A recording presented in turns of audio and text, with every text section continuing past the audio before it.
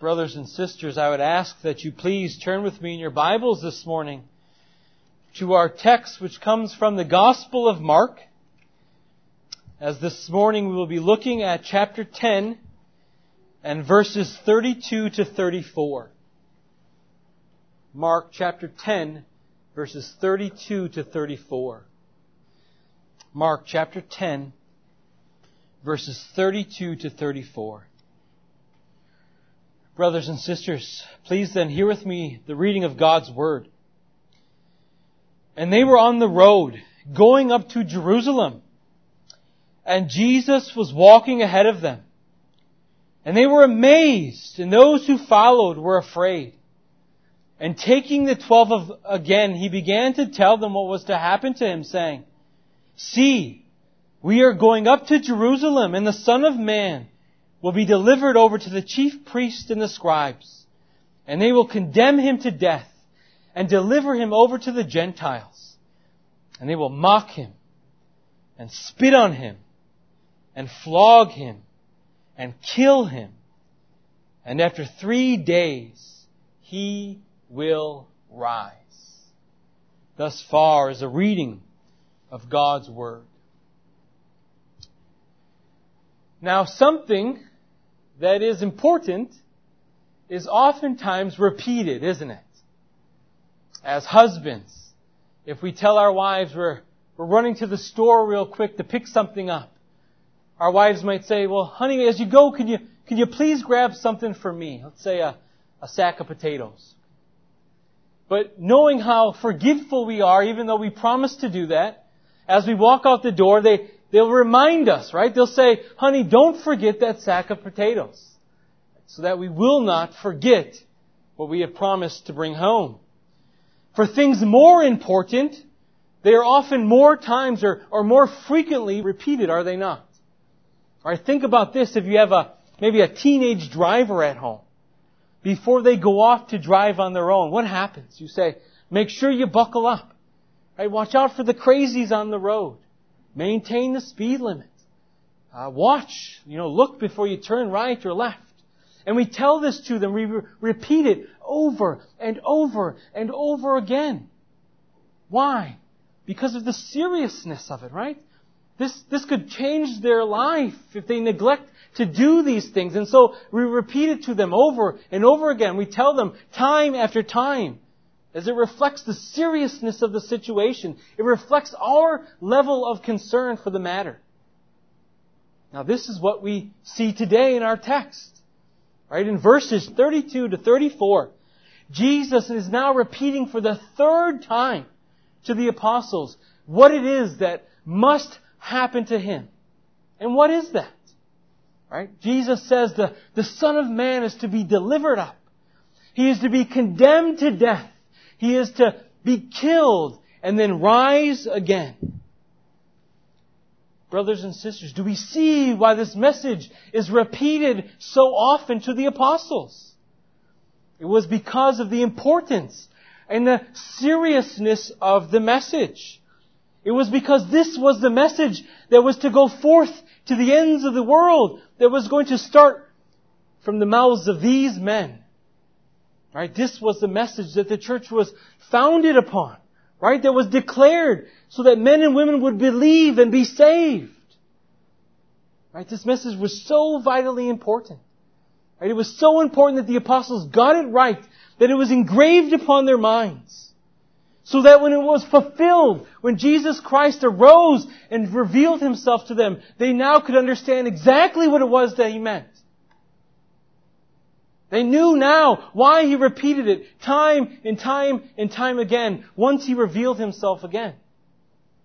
And we see this. We come to see this in the Scriptures. That they understand the significance of this. It becomes obvious to us in the book of Acts.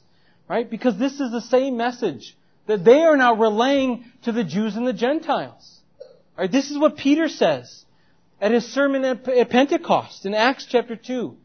Verses 22 to 25.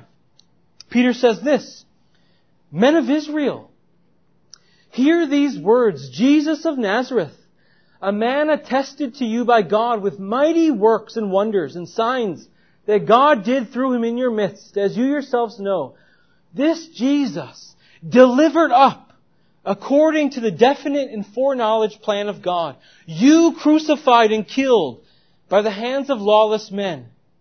But God raised Him up, loosing the pangs of death, because it was not possible for Him to be held by it. In verse 32, Peter goes on to say, this Jesus God raised up, and we are all witnesses to.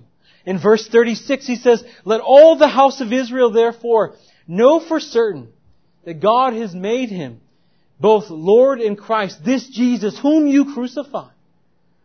So here we see Peter, right, repeat the same message that Christ kept repeating to him. Right, and now he was bringing that message of the deliverance that Jesus had to suffer, right? The betrayal, the condemnation, the death, the resurrection. He is now delivering this message to all. This is the message Peter is proclaiming and now calling Israel to repentance over. This is the same message that the Apostle Paul then preaches. In Acts chapter 26, before King Agrippa, in verses 22 and 23, Paul says this, to this day I have had the help that comes from God.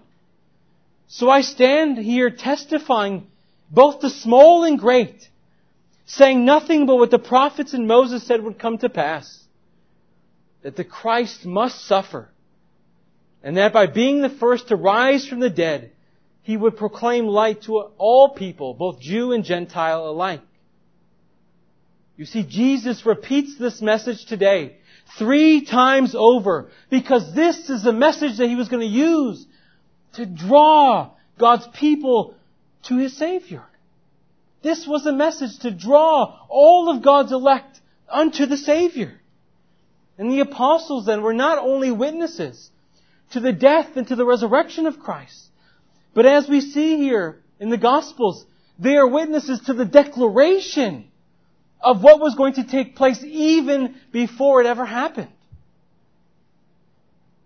This then served, as we'll see later, to embolden and encourage the apostles in proclaiming the gospel. But this, though, is why Jesus would allow nothing to stand in His way, because it was on the basis of this message, which had to come to pass, that He was going to save His people.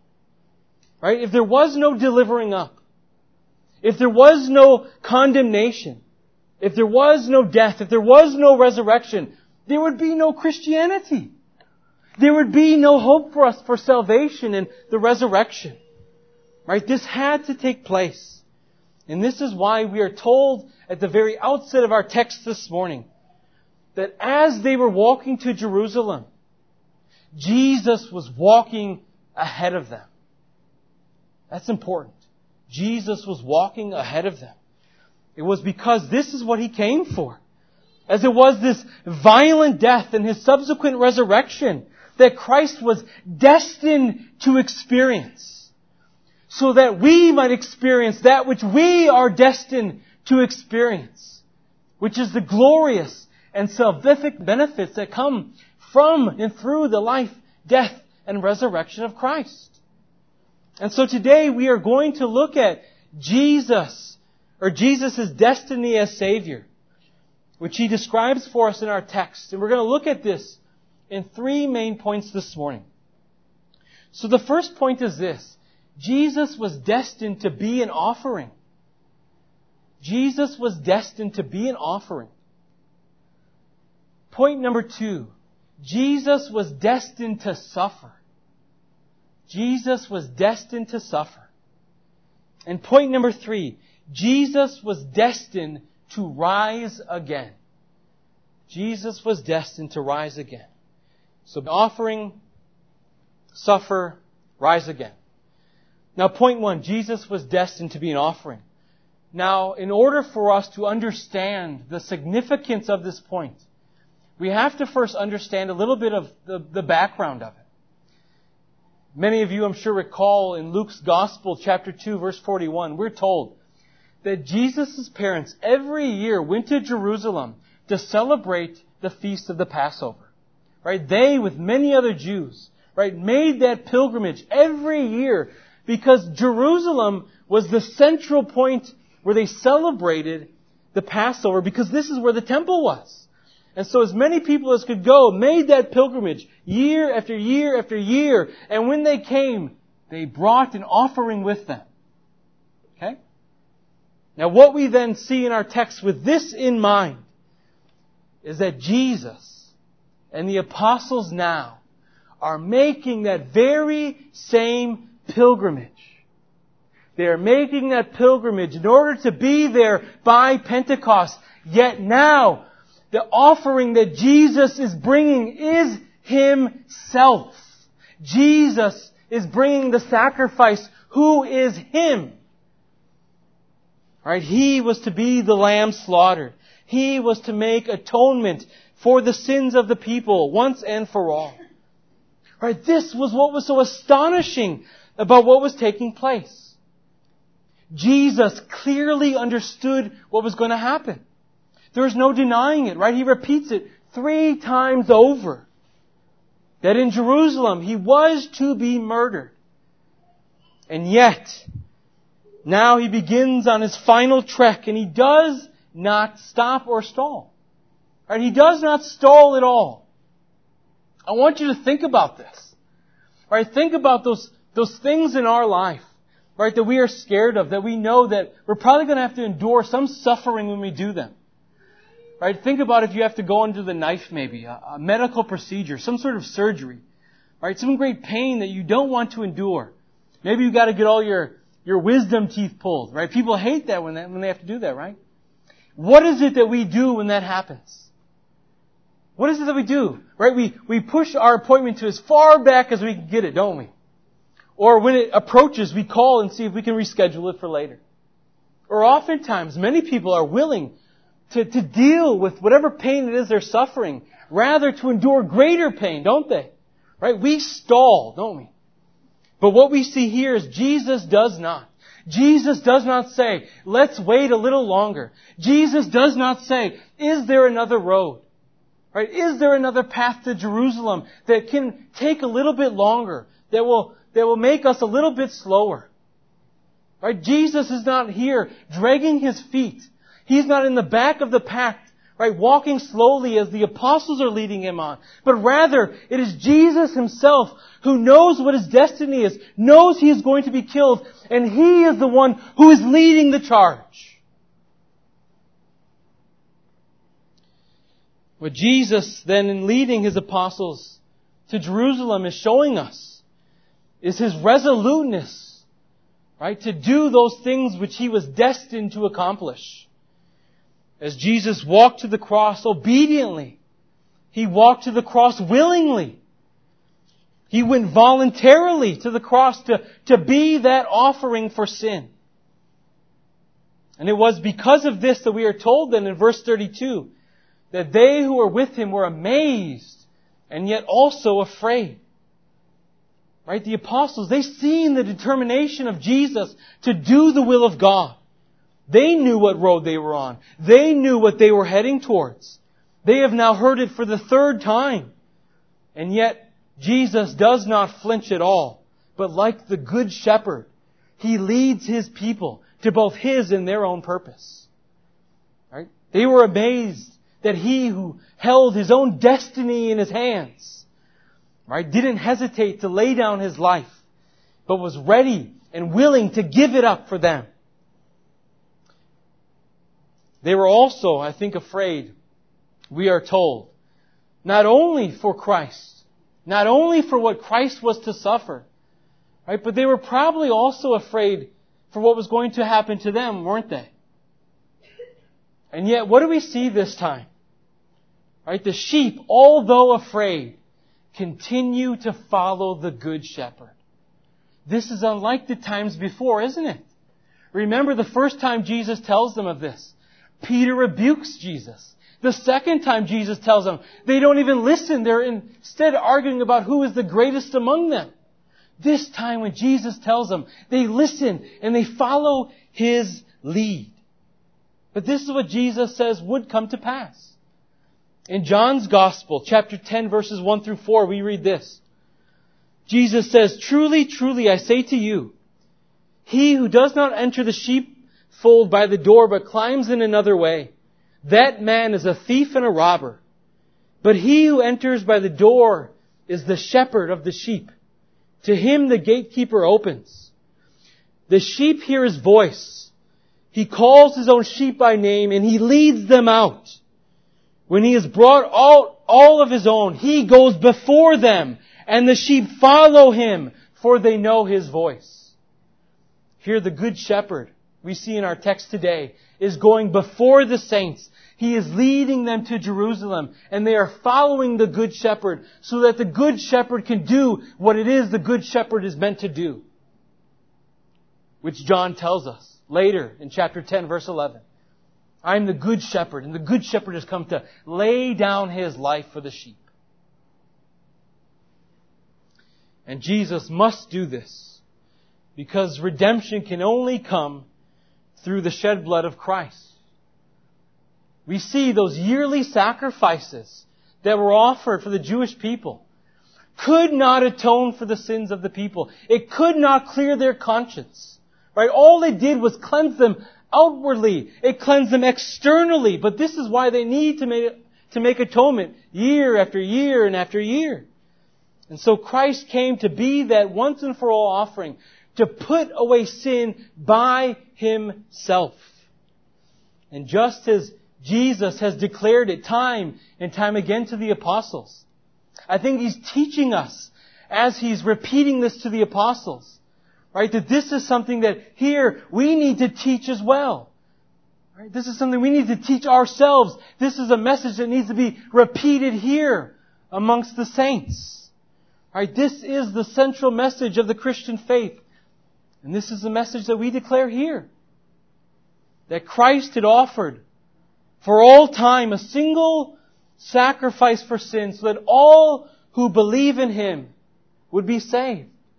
So that where there is forgiveness of sin, there is no longer any offering to be made for sin. As by Christ Jesus, His single offering has perfected for all time those who are sanctified. Right? This is what Jesus was destined for. He was destined to be an offering to the Father for your sake and mine. This now leads us then into point number 2, which is that Jesus was likewise destined to suffer. So not only was He destined to be an offering, but He was destined to suffer as well. This is what we learn in verses 33 and 34. Please look with me there in your text. Jesus says, "See, we are going up to Jerusalem, and the Son of Man will be delivered over to the chief priests and the scribes, and they will condemn Him to death and deliver Him over to the Gentiles. And they will mock Him and spit on Him and flog Him and kill Him."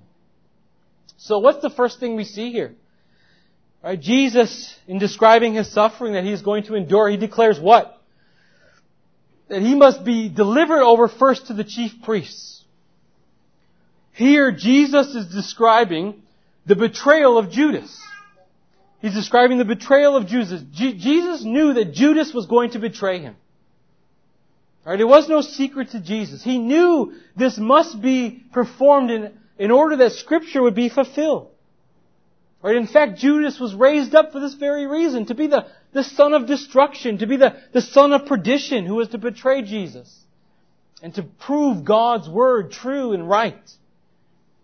Actually, if you would, brothers and sisters, turn with me in your Bibles to John chapter 13, as we'll look together at verses 16 to 18. John chapter 13, verses 16 to 18.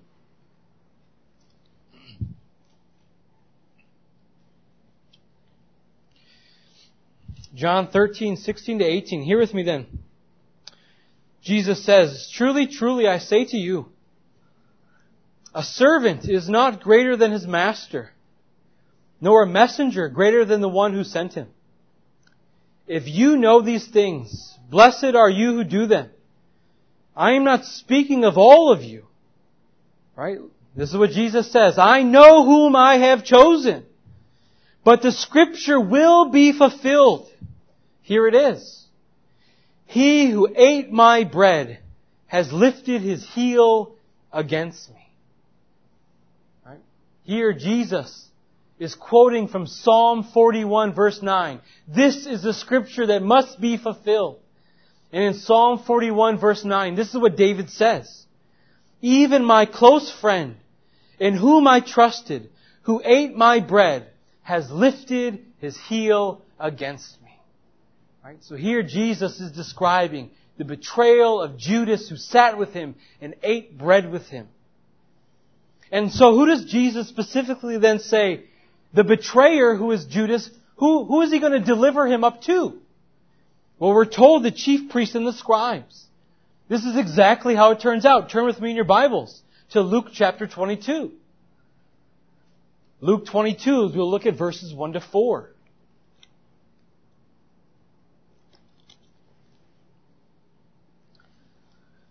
Luke 22, verses 1 to 4, we are told this. Now the feast of the unleavened bread drew near, which is called the Passover. And the chief priests and the scribes were seeking how to put Jesus to death, for they feared the people. Then Satan entered into Judas called Iscariot, who was one of the number of 12. He went away and did what?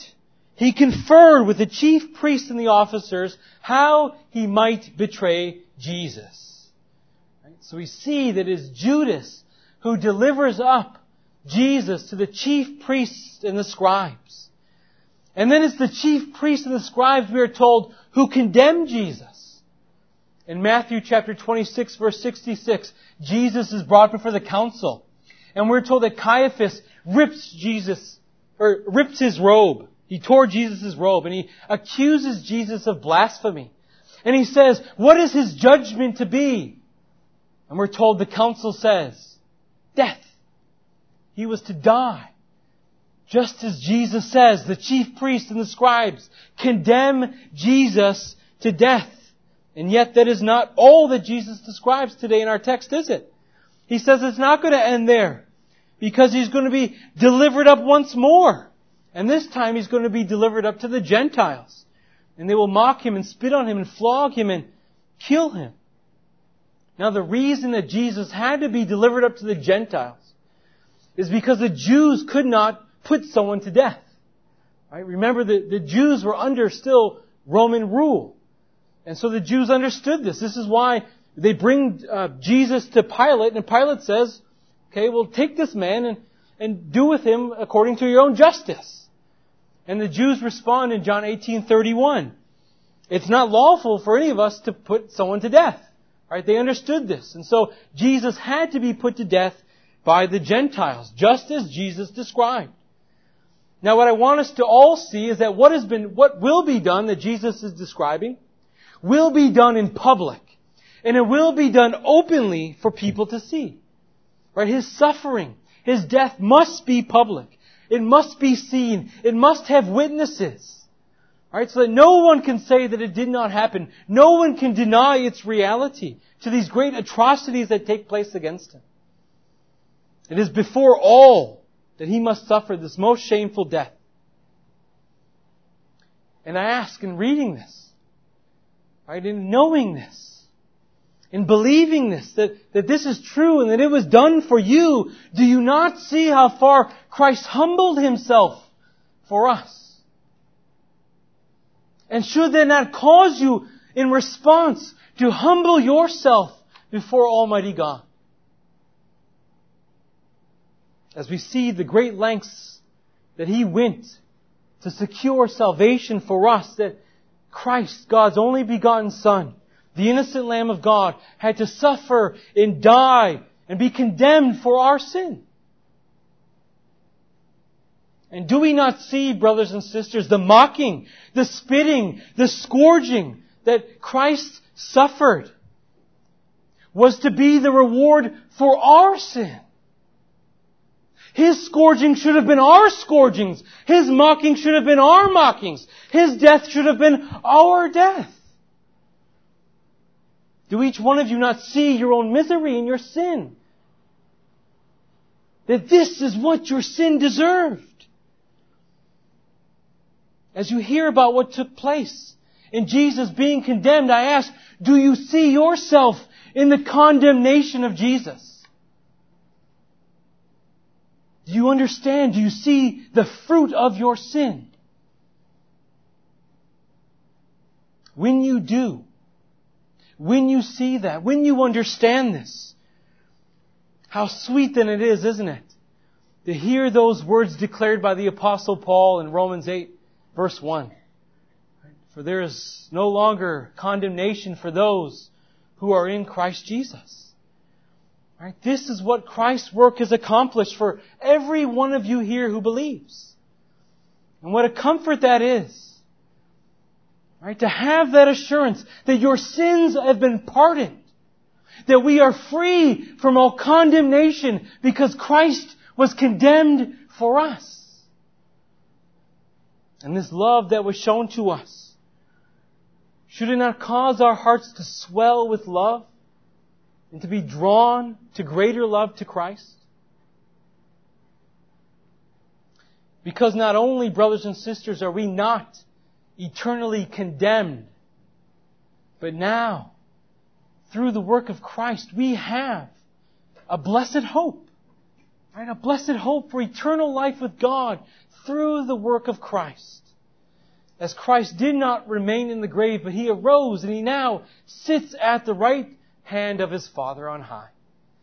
And so this leads us then to our third and our final point this morning, which is that Jesus was destined to rise again. Jesus was destined to rise again. Now this is what He concludes with in verse 34. Look with me at the very last sentence in verse 34. What is it that Jesus says? And after 3 days, He will rise. The importance of the resurrection cannot be overstated. Right? The importance of the resurrection cannot be overstated. All that Jesus describes here, right? His condemnation, His sufferings, His death would all be for naught had He not risen from the grave. Right? This is exactly what the Apostle Paul tells us in 1 Corinthians chapter 15, verses 14 to 19. Paul says this, and if Christ has not been raised, then our preaching is in vain. For if the dead are not raised, not even Christ is raised. And if Christ has not been raised, your faith is futile and you are still in your sins. Then those who have perished in Christ remain perished. But here is the good news, brothers and sisters, that Paul says in verse 20. But in fact, Christ has been raised from the dead. Right? Christ told the apostles what must take place. He told them what must be accomplished. And one of the things that He promised is that He would be raised from the dead. And He would rise, for this is what He was destined to do as it was accomplished by the power of God. Right? That He would be raised so that we too would be raised with Christ, as He is the first fruits of those who have been raised from the dead. This is exactly the message Paul declares, isn't it? Earlier in 1 Corinthians chapter 15, as Paul declares the message of the gospel, what does he say? He says that on the third day, Christ rose from the dead. That He appeared to Peter. Then He appeared to the other apostles. Then He appeared to over 500. Many of whom were still living, Paul says, at that time. Right? I want us to see that just as Jesus' suffering and death was public and open for all to see, so too was His resurrection. So that there would be those who would witness it and who would testify and bear witness that Jesus is the Christ, the Son of God. Right? That He was risen from the grave. Right? This is why we have the Scripture today. It tells us this. Right? John in his Gospel, chapter 20, verse 31, tells us this. He says, these things are written so that you may believe that Jesus is the Christ, the Son of God, and that by believing in Him you will have life in His name. This then is the Christian's hope. That there will be a resurrection, a general resurrection of both the just and the unjust. Right? That we will be raised.